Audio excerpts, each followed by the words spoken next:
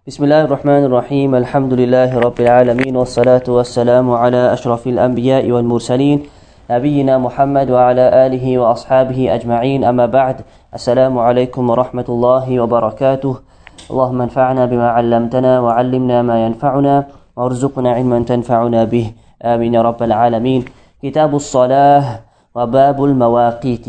Right, we're back to the book of Bulugh al-Maram, and we have completed Tahara, Nikah, fasting and Hajj.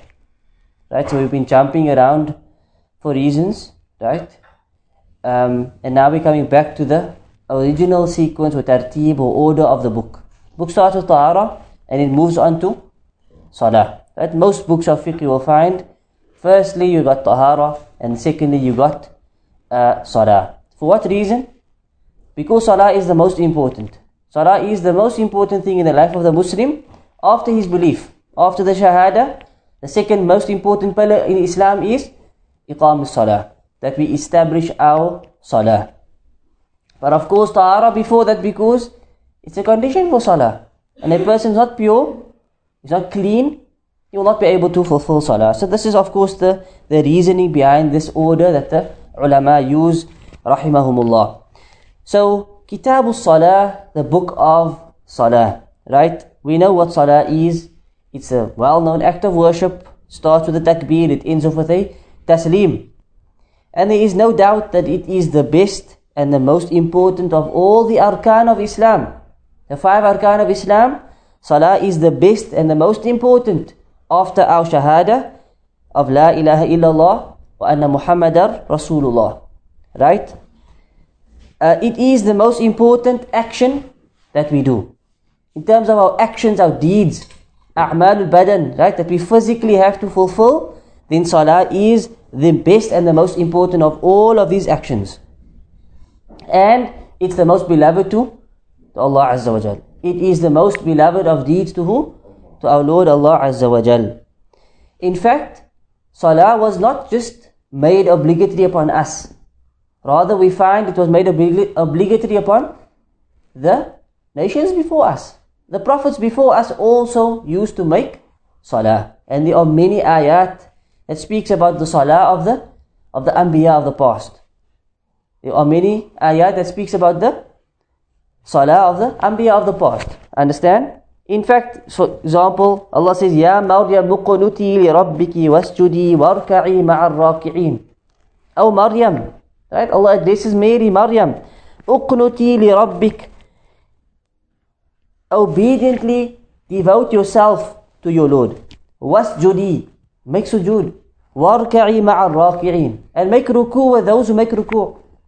What is this action that she was doing? Salah, ruku and sujood. Allah is referring to her prayer.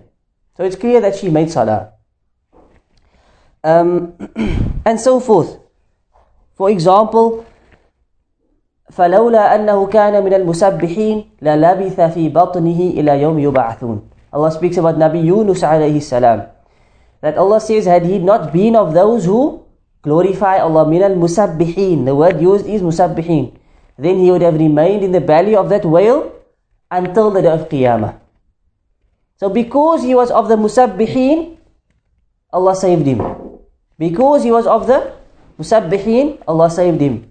The tafsir of this ayah, Ibn Abbas and other ulama of tafsir say that min al-musabbihin actually means min al-musallin. Had he not been of those who make salah, he was a person who prayed and he made salah, and this is why Allah saved him. Had he not been of those who prayed, Allah says he would have remained in that fish until Qiyamah. We should never have spat him out, never have been saved. Allah musta'an. So like this, there are many other examples of the previous Anbiya and how they were people who made Salah. They were people who prayed to Allah Azza wa Jal. Na'am. Shaykh Ibn Uthaymeen rahimahullah, he says that so Salah was made obligatory upon every ummah. Every ummah that came, there were people, they had to make Salah as well. In fact, he says, there is no way that our hearts can become rectified except that we pray Salah. Our hearts will never be rectified unless we make salah. Because Allah says in the Quran, Inna salata tanha anil fahsha'i wal munkar. Allah says, verily the salah, tanha anil fahsha, it keeps you away from fahsha and munkar. It keeps you away from immorality. Fahsha, those things which are immoral, dirty deeds. And munkar, all that which is bad, all that which is wrong, all that which is haram. Your salah keeps you away from that. And that in itself already requires reflection. It requires, us to ponder over this ayah and to ponder over the state of our salah. Because if we are making salah and it's not having this effect on us, then what does that mean? That means our salah is not proper. There's something missing, there's something wrong with our salah. Understand this point? But if our salah was done in the best manner and is done properly and sincerely with tuma'nina, with khushu', then we will find the salah will have this effect in our lives, where it keeps us away from sin. It keeps us away from fahsha. But nowadays we make salah and then we go straight into sin. Sometimes we structure our day where we make salah, but there is sins between each salah. We're planning to commit the sin immediately after we make salah. So the question is, what's the status of our salah? This is a question that each and every person needs to ask himself. Wallahu musta'an. Then Ibn Uthaymin rahimahullah, he goes into some of the benefits and the virtues of salah. Why salah is so great. Why the status of salah is so huge. The first point he mentions is that Allah Azza wa Jal, He made this an obligation upon the Prophet Muhammad sallallahu alayhi wa sallam biduni wasitah, without any link, without any intermediary. And he says, we know of no other action, we know of no other deed that was made obligatory without a intermediary. We understand what's meant by this? Who's the intermediary? Other than Allah. Other than Allah.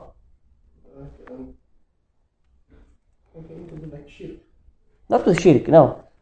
Salah was made obligatory without a wasitah, without any link between the Prophet and Allah.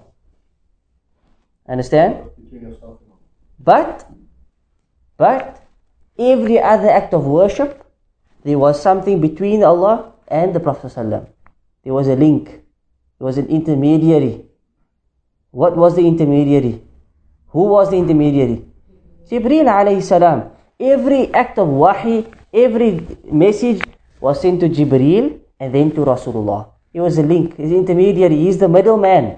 But when it came to salah, he went up into the heavens, he went through all of the heavens, came to the Sidratul Muntaha. Jibreel said, I can't go any further, you have to go. And he went beyond this level. And he spoke directly with Allah. And this is where Allah gave him salah. There was no intermediary. And this is the only action, the only deed that we have that has this status. That there is no intermediary between Allah and the Messenger. Okay? And this shows this must be something great about salah if this was the state that it was obligated. Also Ibn Uthaymin says Allah made it an obligation in the highest possible place. He took the Prophet right up through the heavens. Right? And this is where he gave him the salah. Right? Basically in the seventh heaven or just above the seventh heaven. And it was also made obligatory during the best of nights. During the best of nights. The night of Mi'raj. The night of Mi'raj. It was during this night and in the best of places that this happened. Where salah was given to this ummah. Fourthly, he says that Allah subhanahu wa ta'ala made this obligation of salah for how many times a day? 50 times a day. Right? What does this prove? If Allah wanted us to make salah 50 times a day, what does this prove? This proves that Allah subhanahu wa ta'ala desires for us to be in a state of salah for as long as possible. And therefore this must prove that Allah subhanahu wa ta'ala, this is an act that He loves. He would not give us an action to do except that He loves that action. So the fact that He gave us salah 50 times a day, this is what He wants for us, because this is how much He loves the action of salah. This is how much He loves the action of salah, because He wants us to be in salah throughout the day. But, because it was going to be difficult, we know the discussion that happened between the Prophet ﷺ and Musa, and he was sent back, asked Allah for less. He went back to Musa, he said the people won't cope, go back and ask Allah for less. And eventually it came to 5 salahs. Eventually it came down to 5 salahs. But yet, out of the mercy and the fadl and the grace and the generosity of Allah Azza wa Jal, that 5 salahs is equal to 50 salahs. Right? The hadith in Bukhari says, "Hiya khamsun wa hiya khamsun." It's 5, but it's also 50. It is 5, but it is 50. Meaning it's 5 salahs, but its reward is that of 50 salahs. This is the grace and the mercy of Allah Azza wa Jal. But this point here proves that Allah loves this action so much that He desired for us to be making salah 50 times a day. Because if you make salah 50 times a day, it means the whole day you're going to be in a state of salah. The 5th point that the Shaykh makes is that there is no deed from the deeds of Islam. Deeds, right? There is no action from the actions of Islam that if you were to leave that action completely, it would amount and it would be equal to kufr, except for salah. Understand this point?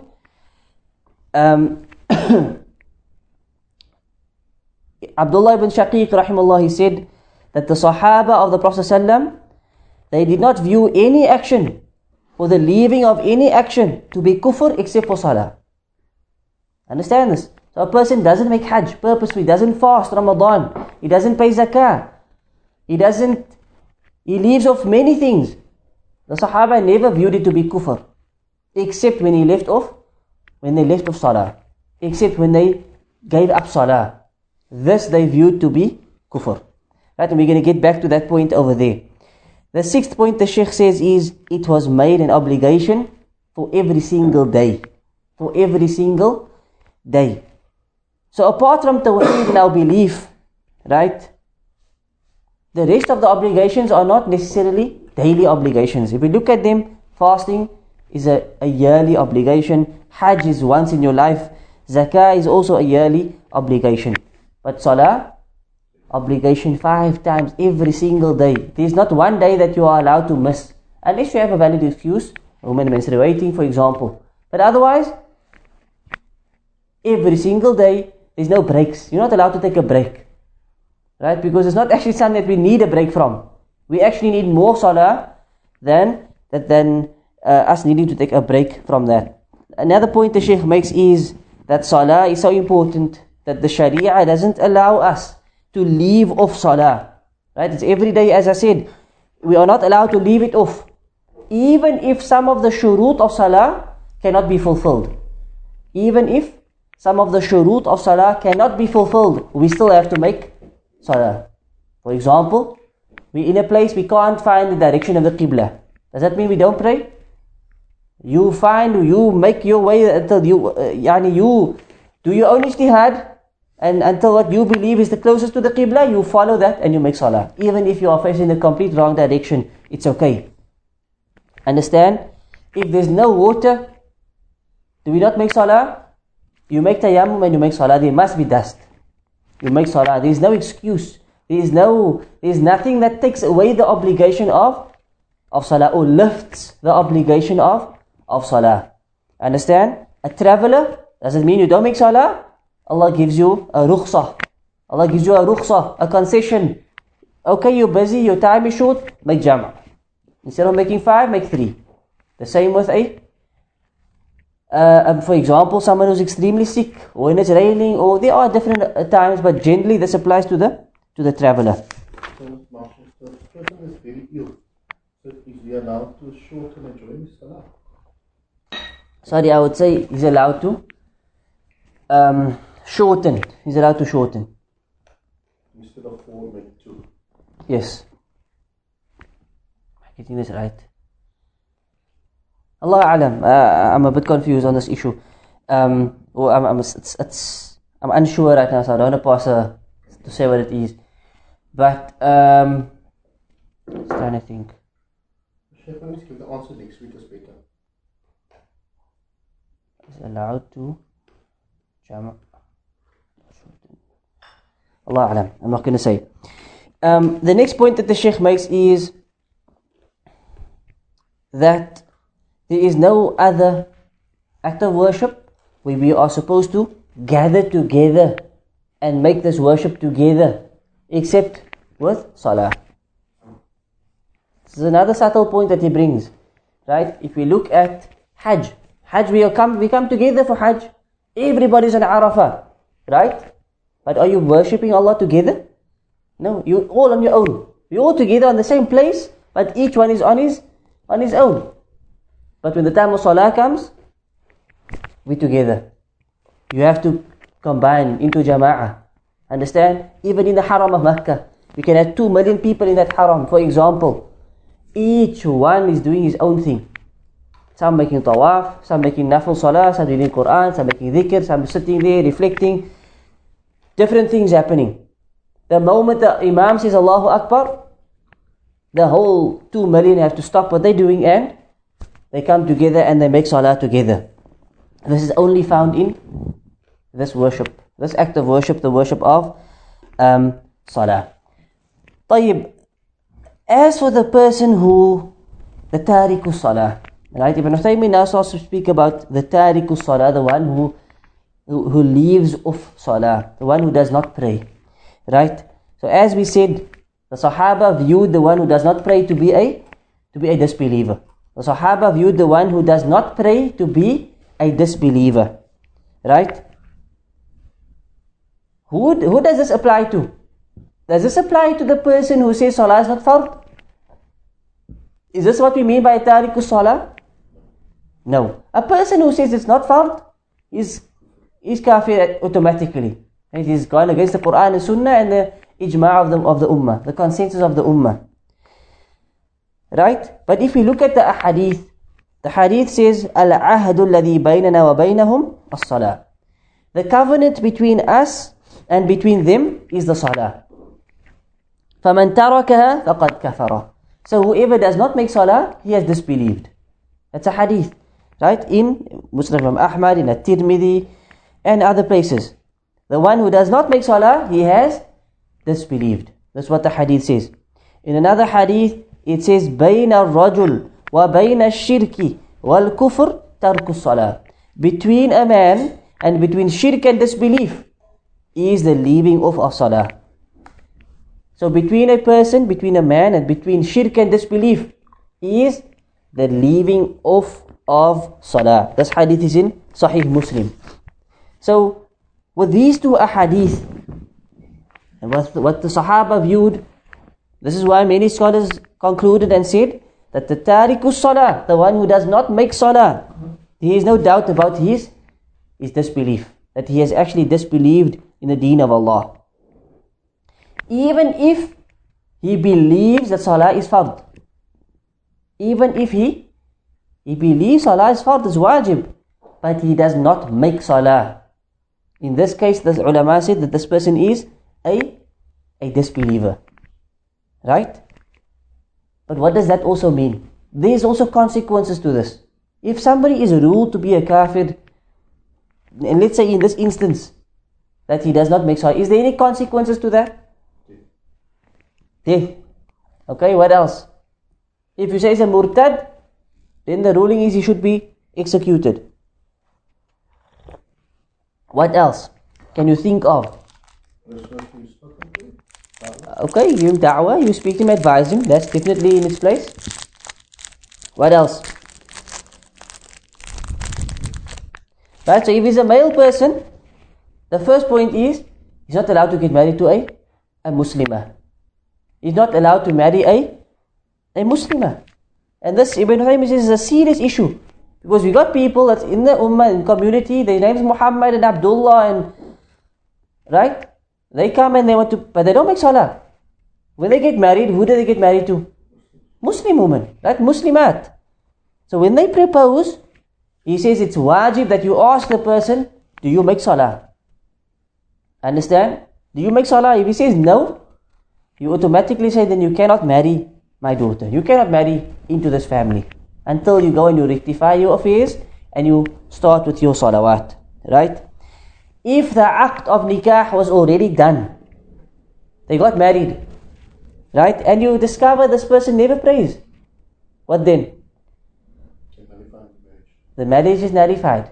The marriage is nullified. فَالْعَقْدُ بَاطِل. That act is in batil, is nullified.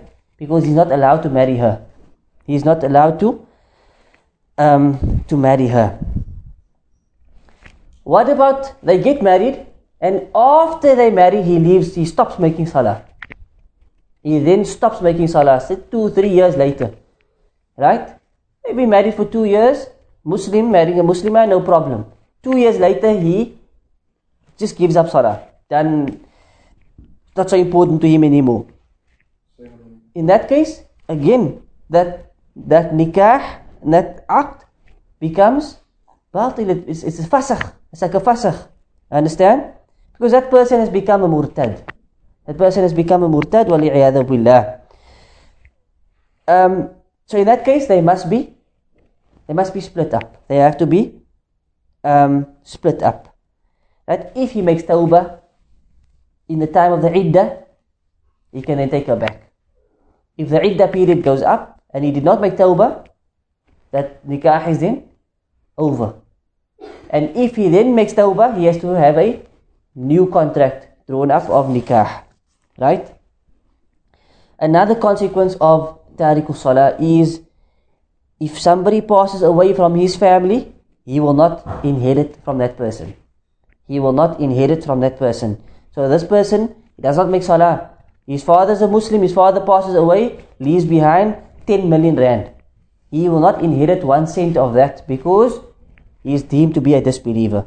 And Rasulullah sallallahu alaihi wasallam said, "La yarithul kafirul muslima," that the kafir cannot inherit from a Muslim. A disbeliever cannot inherit from a Muslim, and likewise a Muslim cannot inherit from a kafir. This is hadith. So again, it has major consequences, as we can see.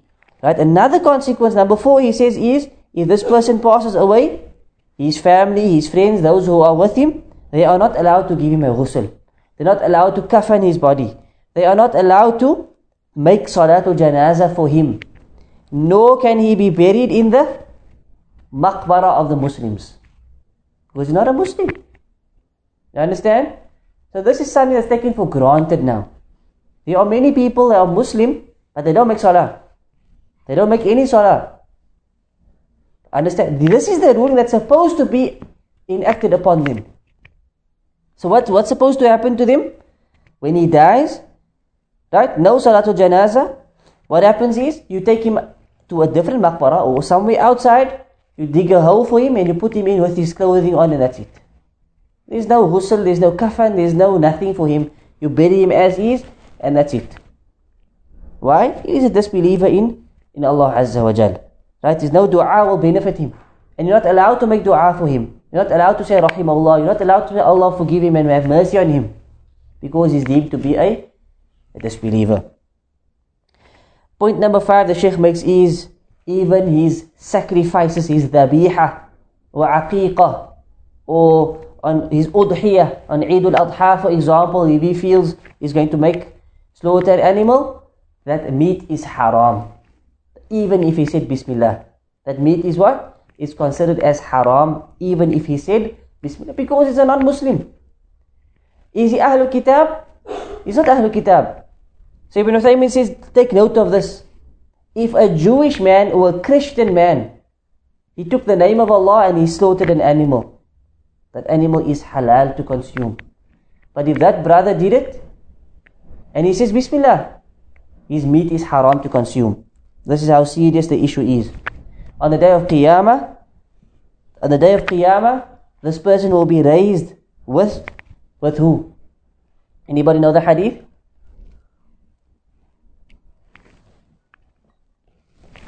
Hadith says, whoever does not preserve his salah, he will be raised on the day of Qiyamah with Fir'aun and Haman and Qarun and Ubay ibn Khalaf.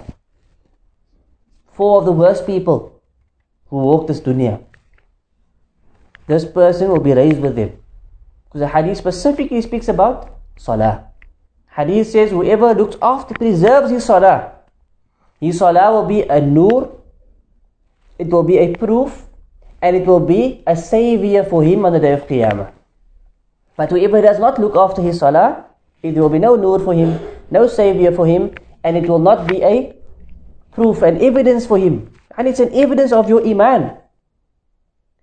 And he will be raised with Qarun and Fir'aun and Haman and Ubay ibn Khalaf. These are four of the worst of people that the hadith says the person who does not pray, look after his salah, he will be raised with him on the day of Qiyamah. So Ibn Uthaymeen rahimahullah, he says this person will be kept away from his family, his kids, his mother, his father, even if he lived close to them in the dunya. He lived in their home, he loved them, he served them, right? But in the dunya, in the akhirah, he will not be with them. He will not be in their presence because he disbelieved by not making salah. Allah Azza wa Jalla says in Surah At-Tur, وَالَّذِينَ آمَنُوا وَاتَّبَعَتْهُمْ ذُرِّيَّتُهُمْ بِإِيمَانٍ أَلْحَقْنَا بِهِمْ ذُرِّيَّتَهُمْ وَمَا أَلَتْنَاهُمْ مِنْ عَمَلِهِمْ مِنْ شَيْءٍ. Beautiful ayah. Allah says, as for those who have iman, those who believe, وَاتَّبَعَتْهُمْ ذُرِّيَّتُهُمْ بِإِيمَانٍ, and their offspring, they follow them in that iman. So Allah speaks about the mu'mineen, the believers that believe, they have iman, and their offspring follows them in that iman. Understand? They raise them upon iman and they also follow, also believers. Allah says, أَلْحَقْنَا بِهِمْ ذُرِّيَّتَهُمْ, we will join them with their offspring. Meaning in the akhirah, Allah will bring you back together. Because that father raised that son upon iman, Allah will raise you together in the akhirah. أَلْحَقْنَا بِهِمْ ذُرِّيَّتَهُمْ وَمَا أَلَتْنَاهُمْ مِنْ عَمَلِهِمْ مِنْ شَيْءٍ. Allah says, we will not deprive them of any of their good deeds. Nothing will be deprived. Good you did, you see it. But the tariku salah, any kafir, a murtad, he will not have this honor of being joined with his family in the akhirah. Right? This is only for the true believers in Jannah, bi'idhnillahi ta'ala. Allahumma ja'alna minhum. May Allah make us of them. So Ibn Uthaymeen says, Al-Muhim, what's important is Al-Mas'ala khatira jiddan. This mas'ala, this issue, is extremely severe and serious. As we can see, to give up salah is not a by the way thing, it's not a small thing. It's a major thing. Right?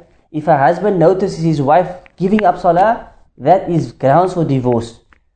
If a wife sees in a husband, that's grounds for her to apply for a fasakh or to give him a khula'. Understand? If a person proposes to you and he does not make salah, you turn as far away from him as possible. Because if he does not make salah, guaranteed it doesn't just stop there. Guaranteed it doesn't just stop there. And this is why the hadith says that the first thing the slave will be asked about on the day of Qiyamah will be about his salah. And the Prophet said, if that salah that is asked about was good, then you will find all of his other deeds will be good. But if his salah was no good, you will find all of his other deeds were no good. Look at the status given to salah. Look at the importance that the hadith gives to salah. If a person looks after his salah, he prays in the masjid, you will generally find that everything else in his life is generally good. But he's never in the masjid, he never makes salah, you will find there are major issues here. He falls short, he's busy with bad business, he's busy with this, he's busy with that. Allah musta'an. Ibn Uthaymeen then says that it's a serious issue, and therefore we have to pay great attention to our salah. And we have to advise those who do not pray to pray. We have to advise them to pray. And then he says, from the amazing and strange things that we see today is that you find a person, he fasts the days of Ramadan. And he fasts the entire day of Ramadan. Every month, every year, he fasts the whole month. Wakes up with suhoor, fasts the whole day, and he breaks his fast. But yet we find he does not make salah. And this happens with people. They neglect the salah the whole day, even when they are fasting. Even when they are fasting. He says, Ramadan's fast is which pillar? It's the fourth pillar of Islam. Right? It's the first pillar of Islam. You didn't even fulfill the second pillar of Islam. In fact, as we said, that second pillar, if it's not fulfilled, it can take you out the fold. If you're out the fold, what benefit is there for you in your salah? Is there any benefit? It's not accepted. Your salah is rejected. You're fasting. If you are taken out of the fold, is there any benefit in your sawm, in your fasting? It's not accepted, it's rejected. As Allah said, وَمَا مَنَعَهُمْ أَن تُقْبَلَ مِنْهُمْ نَفَقَاتُهُمْ. There is nothing that stops them from having their sadaqat, their nafaqah, having it rejected or having it being accepted. There's nothing that stops it from being accepted except إِلَّا أَنَّمْ كَفَرُوا بِاللَّهِ وَبِرَسُولِهِ, except that they disbelieved in Allah and the Messenger. وَلَا يَأْتُونَ الصَّلَاةَ إِلَّا وَهُمْ كُسَالَى, and they did not come for salah except that they were lazy. وَلَا يُنْفِقُونَ إِلَّا وَهُمْ كَارِهُونَ, and they did not spend except that they disliked it. So Allah says in this ayah, the only reason that the ibadah is not accepted is because of disbelief. The disbelief cuts off your a'mal. There is no reward after disbelief. As for some people who say that the Prophet ﷺ said that Allah will tell the Prophet, take out from the fire any person who has within his heart an atom's weight of iman. A small amount of iman, if he has it, take him out of the fire. So what about those who don't make salah? And some people use this hadith and say, you see, they will also be saved because they will be taken out of the fire because of iman. What do we say to this? We say that that's not iman. We say that's not true iman that he has. Because the Prophet ﷺ said between kufr and shirk is the leaving, the abandoning of salah. Between a man and between kufr and shirk is the abandoning of salah. That's a hadith. So how can we say that this person has iman if the Prophet said it's kufr? You understand? So we say in his heart there is no iman. If he had iman, he would fulfill this great ibadah. If he truly had iman, how can he neglect salah? The Prophet said salah umurul deen. It's the main pillar of the deen. He said it's the umurul Islam. It's the pillar of Islam. How is it possible if you say he has iman in his heart, but he has completely abandoned salah? Is this possible? Where is this person's iman? You understand? Some people also, other excuses people make, I don't make salah, but my iman is in my heart.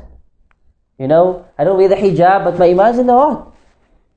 If your iman was truly there, like you claim, it would be seen in your actions. Because as Ahlul Sunnah, what do we believe?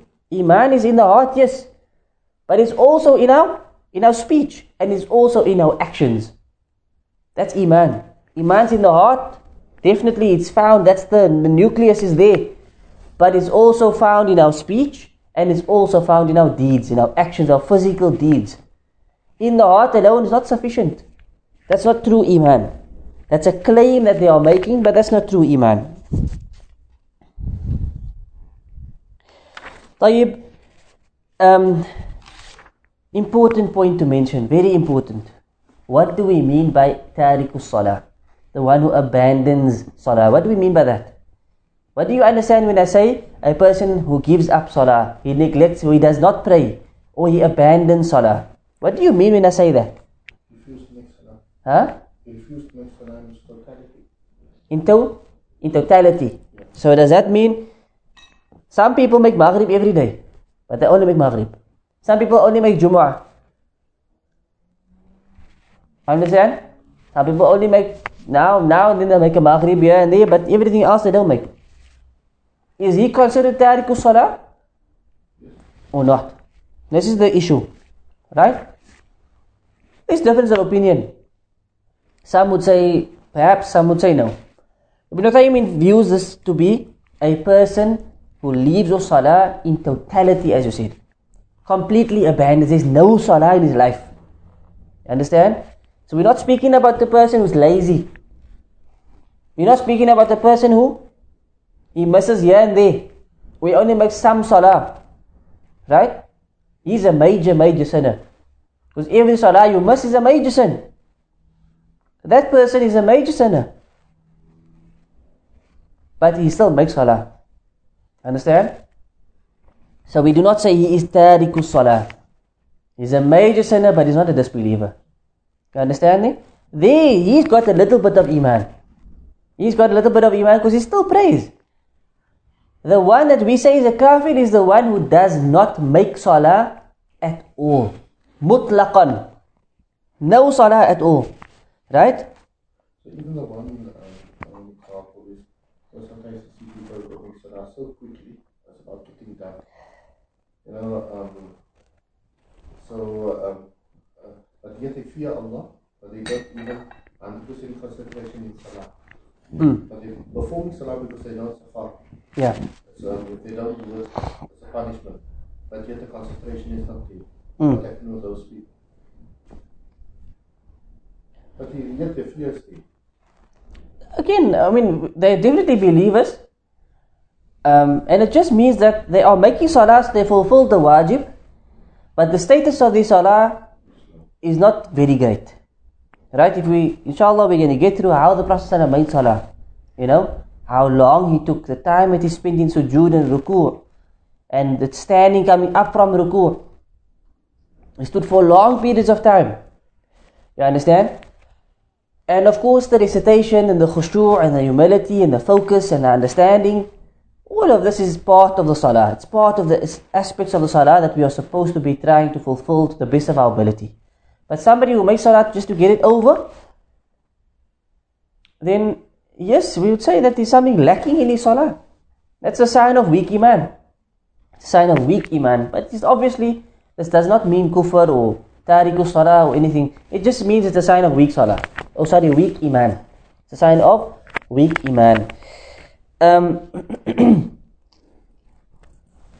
How do we deal with a person who's tarikus salah? A person who completely abandons, no desire to pray. Right? He says he's a Muslim, or she says, look, I'm a Muslim. I was brought up Muslim, but I just don't feel like praying. You know, it's just maybe one day, or they're advised to pray, they just don't pray. You understand? And there are people like this. Maybe sometimes we don't know, because maybe we live in a little bubble. We don't know what's happening out there, but it's definitely happening. And I know this for a fact, because I actually dealt with a case like this once, a marriage issue. And the husband told me, look, my wife doesn't make salah, she doesn't fast, she doesn't do anything. You know? So this was a confession from him, and he said he advised them many times for hijab and this, but she had no interest in anything. You understand? And so forth. So there are people like this that are out there. There are definitely people that are living like this. I mean, when I was on campus, I had people that used to fast but don't make salah. Exactly what Ibn Uthaymeen is speaking about here. I used to see this on campus. So you see it out there. The more you are out there, the more you see it. Not that it's a good thing to be out there either. You rather prefer to be sheltered and live in a good space, around good people, around good influences, around people that's upon the haqq, than be out there and exposed to those type of influences and misguidances. But it is happening out there. So how do we deal with a person who is tarikus salah? Right? Firstly, you should not spend time with this person. You should not sit with him. You should not even live with him, the Shaykh says. If it's possible, if you own the house, you should put them out of the house. If it's their house, you should leave their house. Right? Unless he says you want to be around them, to give them da'wah, to speak to them, to advise them. If this is the case, then fine. You spend time with him and you try and get through to them and you try and get through to him. That's one thing. But just to be friends, to hang out, you know, should not be done. This should not be done, because as we saw, the consequences that this person, you know, that the rulings of the Sharia upon him are extremely harsh. So to be friends and to hang out with people like this is definitely not recommended. Right? Hadith says, Al-mar'u ala dini khalilihi. A person is upon the religion of his friend. That's a powerful hadith. A person is upon the deen, the religion of his friend. So choose your فَلْيَنْظُرْ مَنْ يُخَالِلُ. So So the hadith says, so look at the one you take as a friend, as a close friend. Look at him very, very closely. Because in reality, the more time you spend with people, the more they have an influence on you and the more they rub off on you. Right? People sometimes have this idea, we can just hang out with whoever and I'm strong enough. There's going to come a time where they're going to have an effect on you, where they're going to have an influence on you. That is a fact, and it's a hadith of the Prophet ﷺ. In fact, Ali radiallahu anhu said, if you want to judge somebody, judge him by his company. If you want to judge somebody, judge him by his associates, his company. So, let's say you want to get married or you want to marry somebody off to a person, look at that person's company. Who does this person hang out with? Who's his friends? Where do you see him? He seems like a good boy, but look at his friends. He seems like a decent person, but look at his friends. That's not a very good sign. If the friends are all, bad, etc. That's a bad sign, because why is he with them in the first place? Understand? And so forth. And Allah knows best. So Marshall, good advice. He said, for example, in a language water, inviting his friends. Invite his friends over. To get judgment. Yeah. It's a tough one. I mean, that doesn't mean. You see, if they come sit here, they're obviously going to be looking nice and all good and what. You got to look from different way. Oh, that's just my recommendation. Allah Alam. But that's what Ali said. You want to judge somebody, you judge him by his company. Judge him. If he's a good person, he will hang out with good people. If he's a bad person, he will hang out with bad people. And so forth. That's the general way things happen. Allah says in the Quran, الَّذِينَ هُمْ عَنْ صَلَاتِهِمْ سَاهُونَ. Allah speaks about people, they make salah, but this is obviously people that Allah did not praise. It's not people that Allah praised. Allah has described these people as those who, when they make the salah, they are sahun. What does this mean? They are negligent. I think this is what you were basically touching upon earlier. It means that they don't give importance to the salah. They don't give its the essence. They don't give it its importance, the status that it deserves. It's not given to the salah. So they come with the wajib, they fulfill the wajib, right? Or they don't fulfill all the wajibat, but they come and they pray and they, it's done.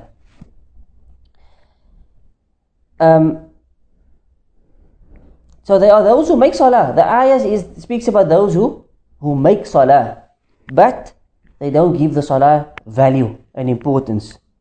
So for example, they delay the salah, or they make salah late, out of the waqt. Understand? They make salah out of the waqt. And when they pray, there's no tuma'nina.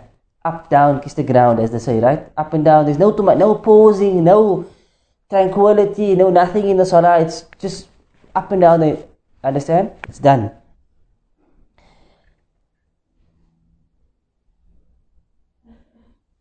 Right? And if you notice the ayah, Allah said, an salatihim, and not fi salatihim. Right? And this again is a subtle, important point here. Because Allah said they are an salatihim sahun. They are those who are neglectful of their salah. What does that mean? When it comes to their salah, they are neglectful. Right? But they are not those who are necessary. Allah didn't say in the salah. Inside of the salah, they are neglectful. And that's why some of the salaf, they said, Alhamdulillah alladhi qala an wa lam yaqul fi. Some of the salaf, they said, praise be to Allah for the one who he said an and he didn't say fi. Allah said an salatihim, not fi salatihim. So they praised Allah for this. Why? Because there's a difference. Right? The difference is that they are those who are neglectful of their salah. They delay the salah, there's no importance given to the salah, and so forth. Allah didn't say those who are neglectful inside of the salah, meaning when they make salah, their mind wanders. They become neglectful. So what happens is your mind starts to wander. Right? And you get thoughts and this and that. but you gave importance to salah, you went to the masjid, you prayed, etc. You understand? In this case, you are not part of this ayah. But if Allah said, fi salatihim sahun, there are those who are neglectful inside of their salah, then who is safe from that? Understand? So many of the salaf, they said, praise be to Allah. Allah said, an salatihim and not fi salatihim. If Allah said fi salatihim, then we'll all be included in this ayah. I don't know if I understand what the Shaykh is trying to say. Likewise, Allah said, wal kafiruna humul zalimun. As for the disbelievers, they are zalimun. They are transgressors. Right? Allah didn't say, and the transgressors, they are kafirun. You understand the difference here? Allah said, and the kafirun, they are transgressors. He did not say, and the transgressors, they are kafirun. Because who of us do not transgress? Who of us do not transgress against our nafs, against our soul? If Allah said that, then none of us is safe from dhulm and kufr. But because Allah said, it's the kafir, they are the true dhalimun. We are also dhalimun, but not the level of the kuffar. So like this, the ulama would see small things in the Quran, the way the wording is, it all has an effect, it all has a powerful meaning to it. Allah musta'an. That's basically the Shaykh's introduction to Salah, talking about the importance of Salah. Right? He now moves on and he says, Babul Mawaqit. The first chapter in the book of Salah is the chapter of Mawaqit. Right? Babul Mawaqit. Mawaqit, this word is the plural of the word miqat. Right? So we're not talking about miqat of Hajj and Umrah. Miqat comes from the word waqt. Waqt. You know what waqt means? Time. Miqat in Arabic comes from the word waqt. Right? وَهُوَ الزَّمَنِ, which is of course referring to time. So we are speaking about the times of Salah. Firstly, this is the chapter that we are busy with. Right? Allah subhanahu wa ta'ala has of course given each Salah its stipulated times. 3 times a day for the one who is permissible to do jam', like the musafir, and 5 times a day for the one who it's not permitted for him to do jam', right? For the resident. 3 times a day for the musafir, and those who take the similar ruling as the musafir, and 5 times a day for who? For those who are resident, and those who are not allowed as rukhsah. Right? And a good point the Shaykh mentions here is, he says 3 times a day. Right? Because the 2 of the salah, of course, are combined. Dhuhr, Asr, Maghrib and Isha, they are combined. Right? So what does this mean? This means any 3 times during the day, they have to make salah. Within those time periods. So which means, between Dhuhr and Asr, any time between that, or in that waqt, you can make Dhuhr and Asr. It doesn't have to be like some people say, if you're going to combine, then you must either bring Asr forward to Dhuhr, or delay Dhuhr to Asr. Because they must make niyat first. For? Like you tend to delay. If you didn't make niyat, then you can't delay. Yeah, you need to make the niyyah, of course, if you're going to delay. Because you're not just missing the salah. Your niyyah means, I'm going to pray Dhuhr later. That's my niyyah. Yeah. But you must make it before Dhuhr. Not at the time of Dhuhr. Look, if you're a musafir, it's permitted for you to delay. So when you get to Dhuhr, you can maybe decide and see, look, let's see how things go. And once we get to Dhuhr, we can delay. But this is the whole point. Right? This is the whole point. Ibn Uthaymin is saying, from the time is Dhuhr, let's say Dhuhr starts at 1. Right? Dhuhr is at 1. Asr ends at Maghrib, which is at 7, for example. So he is saying from 1 to 7, you can make Dhuhr and Asr together anytime. You get what this means? So if you decide, look, we're going to make Dhuhr and Asr together, anytime in that time slot, you can make it. It doesn't necessarily have to be on Dhuhr time you make the 2 together, or at Asr time you make the 2 together. It can be any time between. It can be 3 o'clock, okay, let's make Salah, it's a good time, we'll make Salah. Understand this point? So it's any time. It's any time within that time period. So for example, you're going to do it before Asr. Yeah, like 5 minutes before Asr, no problem. The time here is for the 2 Salahs together. The same with Maghrib and Isha. But the misconception is where you have to wait for either Maghrib time to make the two together or either Isha time to make the two together. That's how we understood it. Correct. So what the Shaykh is saying is it's not like that. Right? It's not like that. You make it anytime in that period for Salah, because that's the period that you are allowed to make Jama'. You choose when you want to make the Jama' and you make it. You don't have to choose one of the waqts, because it's not about the time of Maghrib and Isha anymore. It's you are obligated to make Salah 3 times a day as a traveler.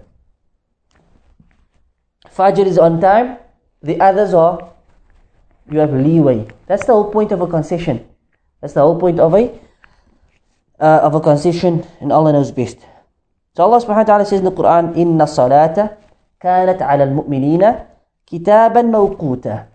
Allah says that surely salah has been prescribed upon the believers in kitaban mawquta, in specific times, in its prescribed times.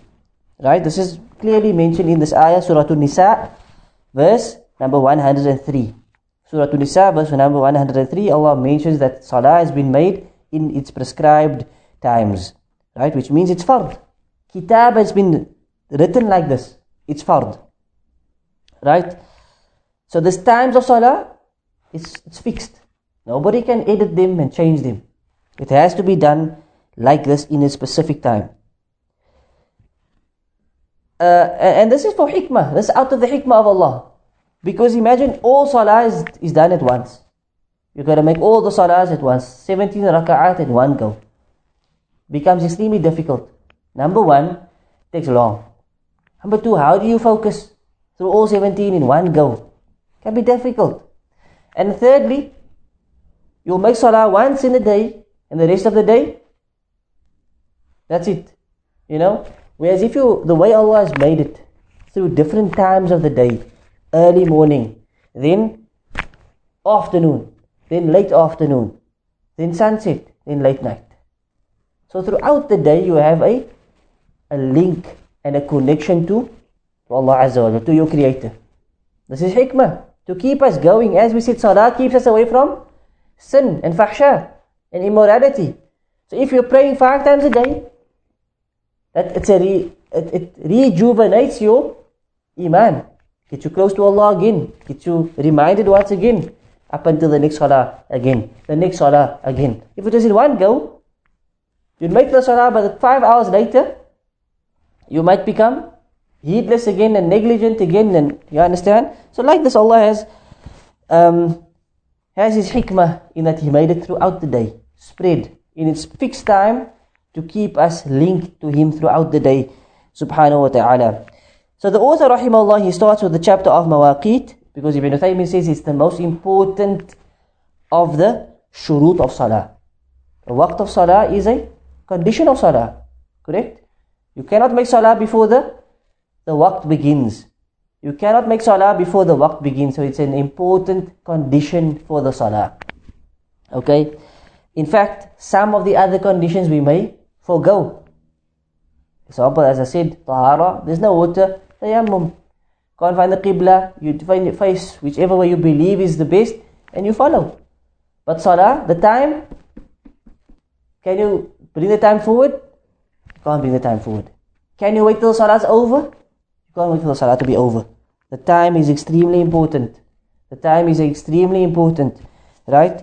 So it's definitely from the most important of the shurut. And hence he is starting with mawaqit. What is the time? Khair, we'll take one hadith for the night. We start off the book now with the first hadith, and we'll continue next week inshallah. The first hadith narrated by Abdullah ibn Amr radiallahu anhuma, anna Nabiya sallallahu alayhi wa sallam qal. The Prophet said, وَقْتُ الظُّهْرِ إِذَا زَالَتِ الشَّمْسُ وَكَانَ ظِلُّ الرَّجُلِ كَطُولِهِ مَا لَمْ يَحْضُرْ وَقْتُ الْعَصْرِ. So he says, firstly, the time of Dhuhr. The hadith speaks about firstly the time of Dhuhr Salah. إِذَا زَالَتِ الشَّمْسِ. When the sun zalat, the time of Zawal, as we know it. When the time of Zawal comes in, right? Zalat shams, it means that the sun is now starting to lean towards the west. Right? The sun is now starting to lean towards the west. So we know the sun rises in the east and it sets in the west. Right? When it reaches the midpoint, it's called the meridian. Am I right? It reaches the middle point now, it's in the middle. So it comes up from the east and now it's coming up, and as it's in the middle, that is what? Zawal. That's the time of Zawal. If you check on the calendars, you will see Zawal. They put on there. Because actually that time is not, you're not allowed to make salah in that time. Understand? So it's about 10, depending where you are, 10, 15 minutes. There's a period of time there, you are not allowed to make salah. You got to wait until that period ends, then dhuhr starts. Then you can make sunnahs and you can make other salawat. Right? So Zawal is when the sun is in the middle. Understand? So the hadith says إِذَا زَالَتِ الشَّمْسِ, meaning basically it goes past Zawal. It goes past that middle section. Right? A sign of this. How do we know when it's gone past? Shadow. Right? Your shadow starts to elongate now. Isn't it so? Your shadows now starts to elongate. Right? So the hadith says, وَكَانَ ظِلُّ الرَّجُلِ كَطُولِهِ. Right? That the shadow of a person is like his length. He says how tall you are. So what happens is, your shadow will become long just as how tall you basically are. This is a sign of that Zawal has now come in. Right? Sorry, Zawal has ended here, sorry. Right, so once Zawal ends, that means the sun is now past its meridian. Now you can start with your salah. Zalat Shams has passed that period. Right? And this is where the shadows start to elongate.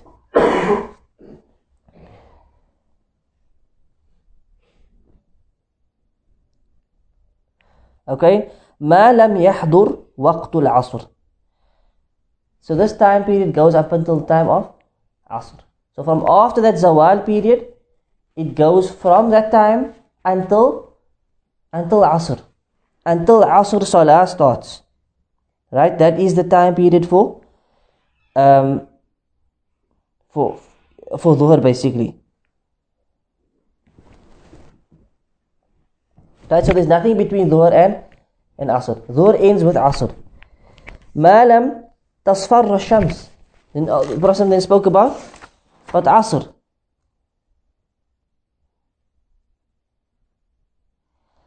Right? And he said about Asr, the time of Asr is ما لم تصفر الشمس.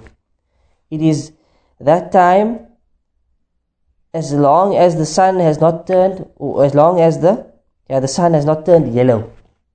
Hadith says as long as the sun has not turned yellow. Now you know, if you look at the sun during the day, you won't be able to look at it. And it's usually very bright. Right? Almost like white. Okay? But what happens is, as it starts to set, it becomes yellowish and orange, right? The sun obviously changes. So this is the time of Maghrib. This happens at the time of Maghrib. Okay, so the waqt of Asr goes up until the waqt of Maghrib. Okay? So, you said that when the sun is yellow in color, does it mean Asr ends at that time? Or? No, it goes up until Maghrib. Right up until the time of Maghrib. That's when Asr ends. Right?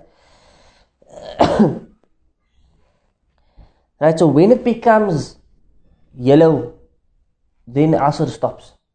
And that basically refers to the time of Maghrib. It refers to the time of 20 minutes before the time. Of Maghrib. No, it doesn't refer to that. It refers to the time of Maghrib. Okay? There's another hadith that says, من أدرك ركعة من العصر قبل أن تغرب الشمس فقد أدرك العصر. And this is where as you said, right? I should actually explain it like this firstly. So the hadith says, "Ma lam tasfarra shams," as long as the sun has not become yellow, right? But another hadith says, whoever makes one raka'ah of Asr before sunset, he has acquired Asr Salah. So what does that prove? This hadith is Bukhari. It proves that it proves that Asr is until Maghrib, this hadith. Because it says whoever makes one raka'ah before the sun sets, he's got his Asr. Understand? So let's say Asr at Maghrib at 7 p.m. At 6:59 you say Allahu Akbar for Asr. Right? And you made one raka'ah, وَلَا قُلْ وَاللَّهُ أَحَدٍ, and you finish off, وَلَمْ يَكُنْ لَهُ كُفُوًا أَحَدٍ, you say Allahu Akbar, Subhana Rabbil Azim, you say Sami Allahu liman hamidah, that's one raka'ah done. And then the Imam goes, the Mu'adhin says Allahu Akbar, and that's what? Maghrib. You only made one raka'ah of Asr so far. According to this hadith, you've made Asr. Meaning you got to complete the Salah, but you made it in its time. Understand? So, the first hadith about the yellowing of the sun, right? About the yellowing of the sun. That, as you said, is before sunset. It happens before sunset, right? And this hadith here about the rak'ah is until sunset.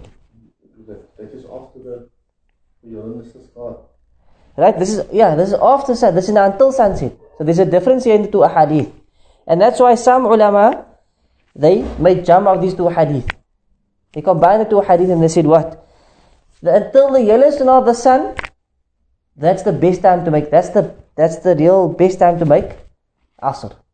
As for making it after that until the setting of the sun, that's waqt daruri. That's like delaying the salah now. But that's, if it's a necessity, you can make it that time. You were extremely busy, you couldn't stop, you had an exam, you had this and you end up making Asr 5 minutes before the adhan of Maghrib. We say it's permissible, it's accepted. But you should not delay it to that point. Unless there's a need. It happened with us on travel. Right? When we were in Palestine. So we literally had to make Asr 5 minutes before Maghrib. That was perfectly fine. Understand? Do you understand the other two ahadith? So this hadith mentions Asr is as long as the sun does not become yellow. Okay? So what we say is that's the preferred time to make Asr. You should make Asr in that time. But the other hadith proves that Asr is still valid until Maghrib. But we say that's waqt daruri, meaning you should not make Asr in that time unless there's a need. Unless you couldn't help it. Unless you were on the road and you could not stop and make salah on the side of the road, or like I said, you have an exam, or you were at the doctor, or something, and you couldn't make Asr in that time, then you make it just before the sunset, or after that yellowness has gone, etc. Are you with me? So we say there's two times for Asr here. The preferred time and the time for necessity where you couldn't make it before that. Is that clear? طيب. ووقت صلاة المغرب ما لم يغب الشفق. Right?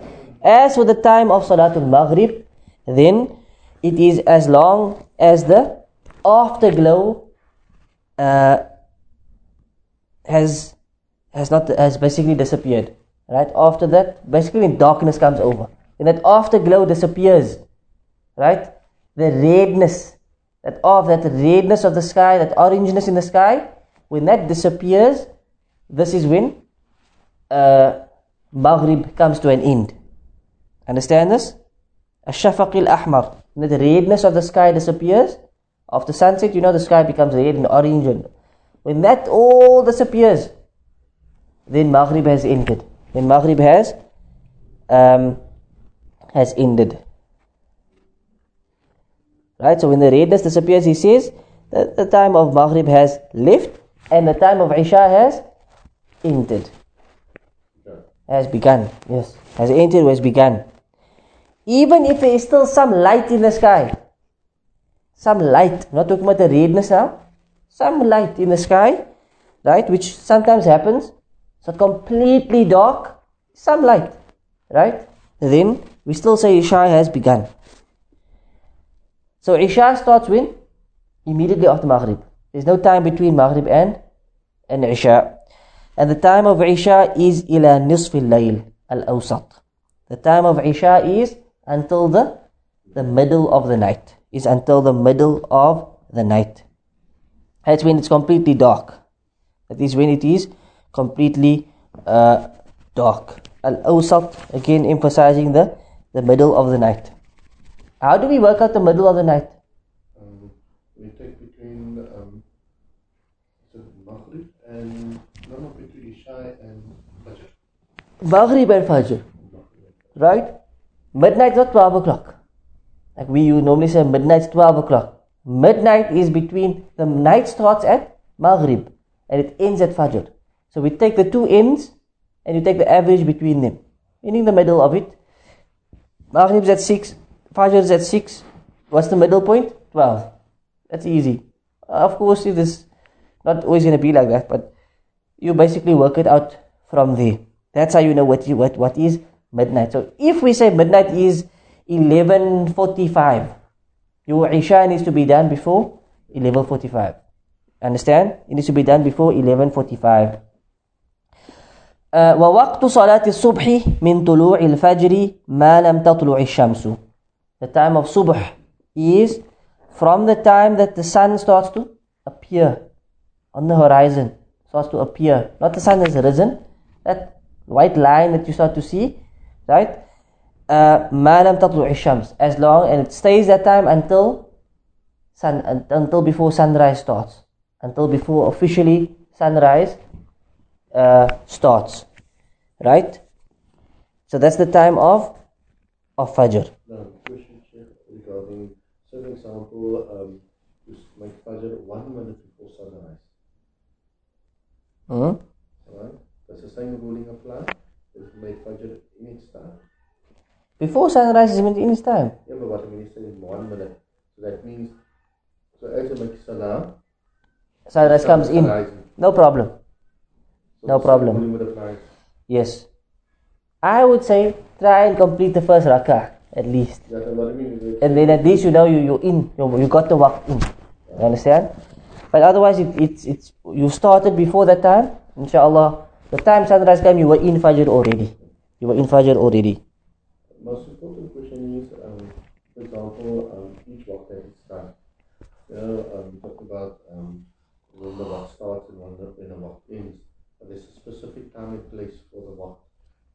You know, so what is the guideline on that? Meaning? Meaning, so for example, now, like if we use the time period, that means we can make any time salah between the Dhuhr and Asr. Yeah. Right? We are allowed to, and we was in the time, but the Dhuhr is at 1 o'clock.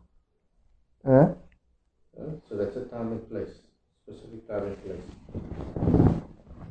Time and place. What do you mean it's a specific time? It's at a specific time, it's at 1. No, the entire time is for Dhuhr.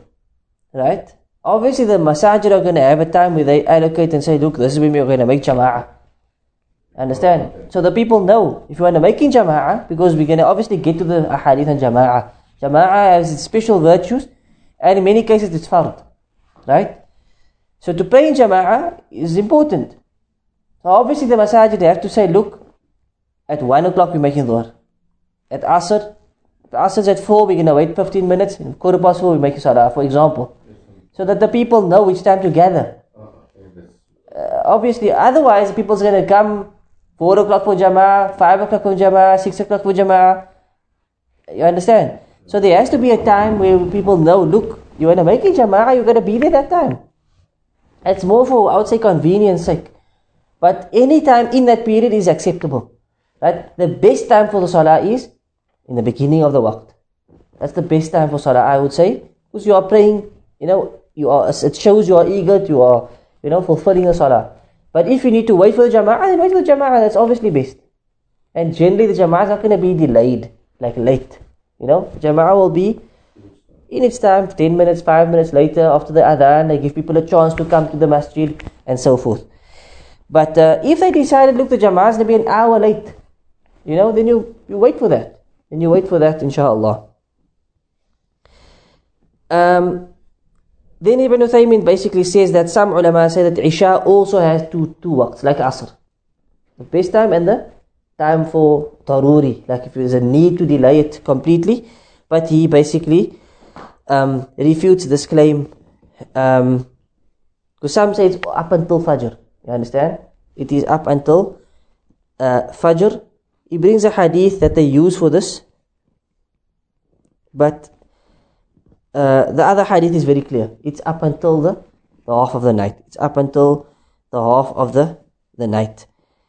And this hadith that they bring is not clear. It's like it's a mujmal hadith, not clear what's meant. So the other hadith is very clear in its proof that the Fajr is up until the half of the night. And of course, depending on this difference of opinion, rulings may change. So if you believe Fajr is half of the night, and a woman, let's say she has a hayd, and after midnight she becomes pure, she takes a ghusl, right? Does she have to make Isha? No, because the time for Isha has passed. If she becomes pure, according to the second opinion, which is up until Fajr, so in the middle of the night, 3 o'clock, she becomes pure, she takes a shower, ghusl, she still needs to make Isha, according to that view. Understand? So it's important to know which view you follow in certain things, because the rulings might differ depending on that. But we say, bi'idhnillah, the clear hadith is that half of the night. Right? We stick to that, and Allah knows best. So of course, as we said, there are 5 times a day. Right? 5 times the hadith mentions it in detail. And all of them are connected to each other, except for which salah? Fajr is not connected. Not to the one before it, and not to the one after. Right? Fajr is on its own. It's not connected to Isha, and it's not connected to Dhuhr. But Dhuhr is then connected to Asr, which is connected to Maghrib, which is connected to Isha. Understand? They are all interlinked and connected, except for Fajr. And there's an ayah in Surah Isra where Allah says, أَقِمِ الصَّلَاةَ لِدُلُوكِ الشَّمْسِ إِلَى غَسَقِ اللَّيْلِ وَقُرْآنَ الْفَجْرِ. Allah says, and establish the salah at the decline of the sun from the meridian. Zawal, after Zawal, establish the salah. Dhuhr. Right? Ila ghasaqi layl. Until the darkness of the night. Which is Isha. So Allah is basically telling us, from that time of Dhuhr, you establish your salah right through till the darkness of the night, Isha. Meaning, it's all connected. Right? Dhuhr, Asr, Maghrib, Isha, you keep it going. Right? And then Allah says, separately, wa Qur'an al-Fajr. He didn't say until Fajr. It's as if he kept the Fajr apart from the others as well. If you get what I'm trying to say. Wa Qur'an al-Fajr. And the Qur'an of Fajr. Because Fajr is on its own. It's not connected to the others. The recitation of Fajr. The recitation in Fajr. So some ulama will say, it means you should recite after Fajr. It means in the Salah of Fajr you should recite long recitation in the Salah of Fajr. In the Quran al-Fajri kana mashhuda. That's what the ayah says. That the recitation in Fajr is something that's witnessed. It's witnessed by who? By many malaika. So therefore when we make Fajr, the sunnah is to recite long in Fajr. That was the longest prayer of the Prophet ﷺ, Salatul Fajr. Understand? I'm sure even in the Haram, if you pray in the Haram, you will find Fajrs are, they lengthen the Fajr compared to the other Salahs. And that's the Sunnah of Rasulullah sallallahu alaihi wasallam. So that ayah also points out to this point that the 4 are connected and Fajr is on its own. It's something that's not connected, and Allah knows best. Right? Of course, now things have become easy. We don't look at the sun and we don't have to work out, with shade and all of those things. Alhamdulillah, the times have been calculated accordingly. Because they can obviously calculate the movement of the sun itself and so forth. And that's something good. Right? Ibn Taymiyyah says they are fairly accurate. Except for Fajr, he says usually the calendars are 3, 4, 5 minutes early. Usually they are a little bit early, and Allah knows best.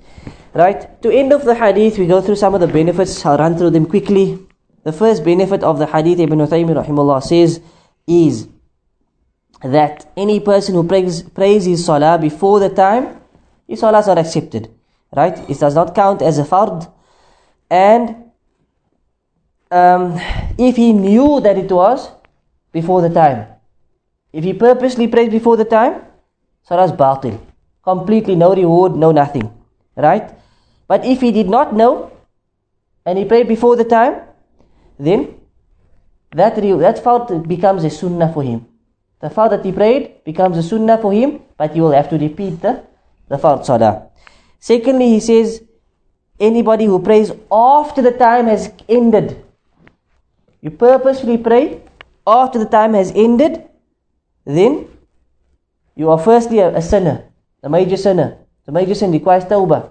And secondly, do you make qada or not? This is where the ulama have differed. Right? This is where the ulama have. Some ulama say, the Shafi'i say, you must make qada. If you didn't make salah for 50 years, you must make all that salah up. Every day you must make 10 asrs, 10 dhuhrs, 10 maghribs, 10 ishas and so forth, for example. Right? Other scholars have said, there is no qada for you. Because you purposefully missed it, it's gone. You lost that reward, you lost it, you cannot get it back. And they also said that there's no proof to say that you can make qada. There's no evidence in the Quran and Sunnah that says that you are allowed to make qada. Because you purposefully missed it. If you missed it for a reason, like you overslept, genuinely overslept, or you forgot, sometimes it slips your mind, you forgot to make salah, it can happen. Right? Or you are operating on you or whatever. In that case, as soon as you wake up, you make. As soon as you remember, hey, I never made Isha yet. You know, it's 1 o'clock in the morning, we're sitting and chatting and I was on the road and I actually forgot to make Isha. Immediately take wudu and make Isha. In that case, you are forgiven because you forgot. Understand? If you overslept, you are forgiven. It's out of your hands. As soon as you wake up, freshen up and you make salah. As for the one who purposefully missed it, he was lazy, he didn't feel like it, there is no qada for him according to the correct view, and Allah subhanahu wa ta'ala knows best. وَمَن يَتَعَدَّ حُدُودَ اللَّهِ فَقَدْ ظَلَمَ نَفْسَهُ. Allah says, whoever goes and transgresses the boundaries of Allah has oppressed himself. You've missed out, it's gone. That great reward, you left it behind. You can't come run 10 years later and try and pick it up. You understand? But you have to make tawbah. You must make tawbah and change your ways. Ibn Taymiyyah says, you should try and make extra sunnahs. To try and get more rewards, because you really missed all that great rewards. So what you should do is try and make nafil salah wherever you can, just so that you add to your good deeds as well. And Allah subhanahu wa ta'ala knows best. Right? And we don't say this to make it easy on people. You didn't make salah for 10 years. We don't say, okay, you don't have to make the qada, it's okay, make it easy for you. That's not why we say this. We say this because number one, there's no evidence. And number two, we say this as a punishment and a torture for them. To show them, look, it's gone, it's sorry. You didn't make the salah, you can't get it back. It's actually a khasara, it's a loss. You understand? So we're not saying this to make it easy for the people. We say to them, look, it's a major loss. But all is not lost. Make tawbah to Allah. Allah forgives your sins. And now start with the salah. And try and make some nafil to try and increase your good deeds and so forth. Also from the benefits of the hadith is that the sunnah comes as a clarification for the Quran. The sunnah is a clarification for the Quran. The Quran doesn't speak about the 5 daily salahs. The Quran doesn't mention Dhuhr, Asr, Maghrib, Isha, Fajr. It only mentions 3 of them. It only mentions 3 of them. But the sunnah has come and elaborated on the others. It explains the Quran further, right? Another benefit here is that we learnt that there is no time, there is no waqt between Dhuhr and Asr. Right? Dhuhr stops at Asr. And the same with Asr and Maghrib. And the same with Maghrib and Isha. Right? Some people believe Maghrib is only for a short period of time. And then there's no more Maghrib. And then Isha comes a bit later. You know? No, Maghrib lasts until Isha. Maghrib lasts until Isha. And likewise, as we explained, the time for Isha is until the half of the night. Right? So, and as I said, any person who prays before the waqt, fala salata lah. Salah is rejected and not accepted. And if he does this purposefully, right? It's not accepted. He's a major sinner. Ibn Uthaymin says it could even lead to kufr. Listen to this. He says, if you purposefully make salah before the time, it can even lead to kufr. How so? It shows that you are playing with the deen. It shows that you don't respect the waqt. It shows that you just do your own thing. And if that's the intention that you are mocking and playing with the deen and, deeming it to be not that important and low, then this can lead to disbelief. You understand? From that angle he is saying. So we're not saying any person who makes salah before the time is kafir. No. Depending on, what his thoughts were and how he deems the times of salah and so forth, it might lead to kufr. Allah knows best. And as we said, if a person forgets, he did it out of mistake, or he makes salah and later on he found out, I made early. I actually made salah at 4 o'clock, but Asr's only 10 past 4. Okay, so now what do? That salah will be counted as a sunnah. You get reward for it, but you still have to make your fard. So you have to then repeat the Asr. Understand this? You have to then repeat the Asr, and Allah knows best. Are we allowed to make salah with shak? If you are doubtful, you're not sure if the waqt is in or not, do you make salah? If you are completely 50-50, I would say wait a bit. Right? If you believe the waqt is in, then you make. And if you learned later that actually you were wrong, then as I said, you repeat the salah, but you will get rewarded for a sunnah, insha'Allah. So that's the first hadith. We continue next week with the next few ahadith, insha'Allah.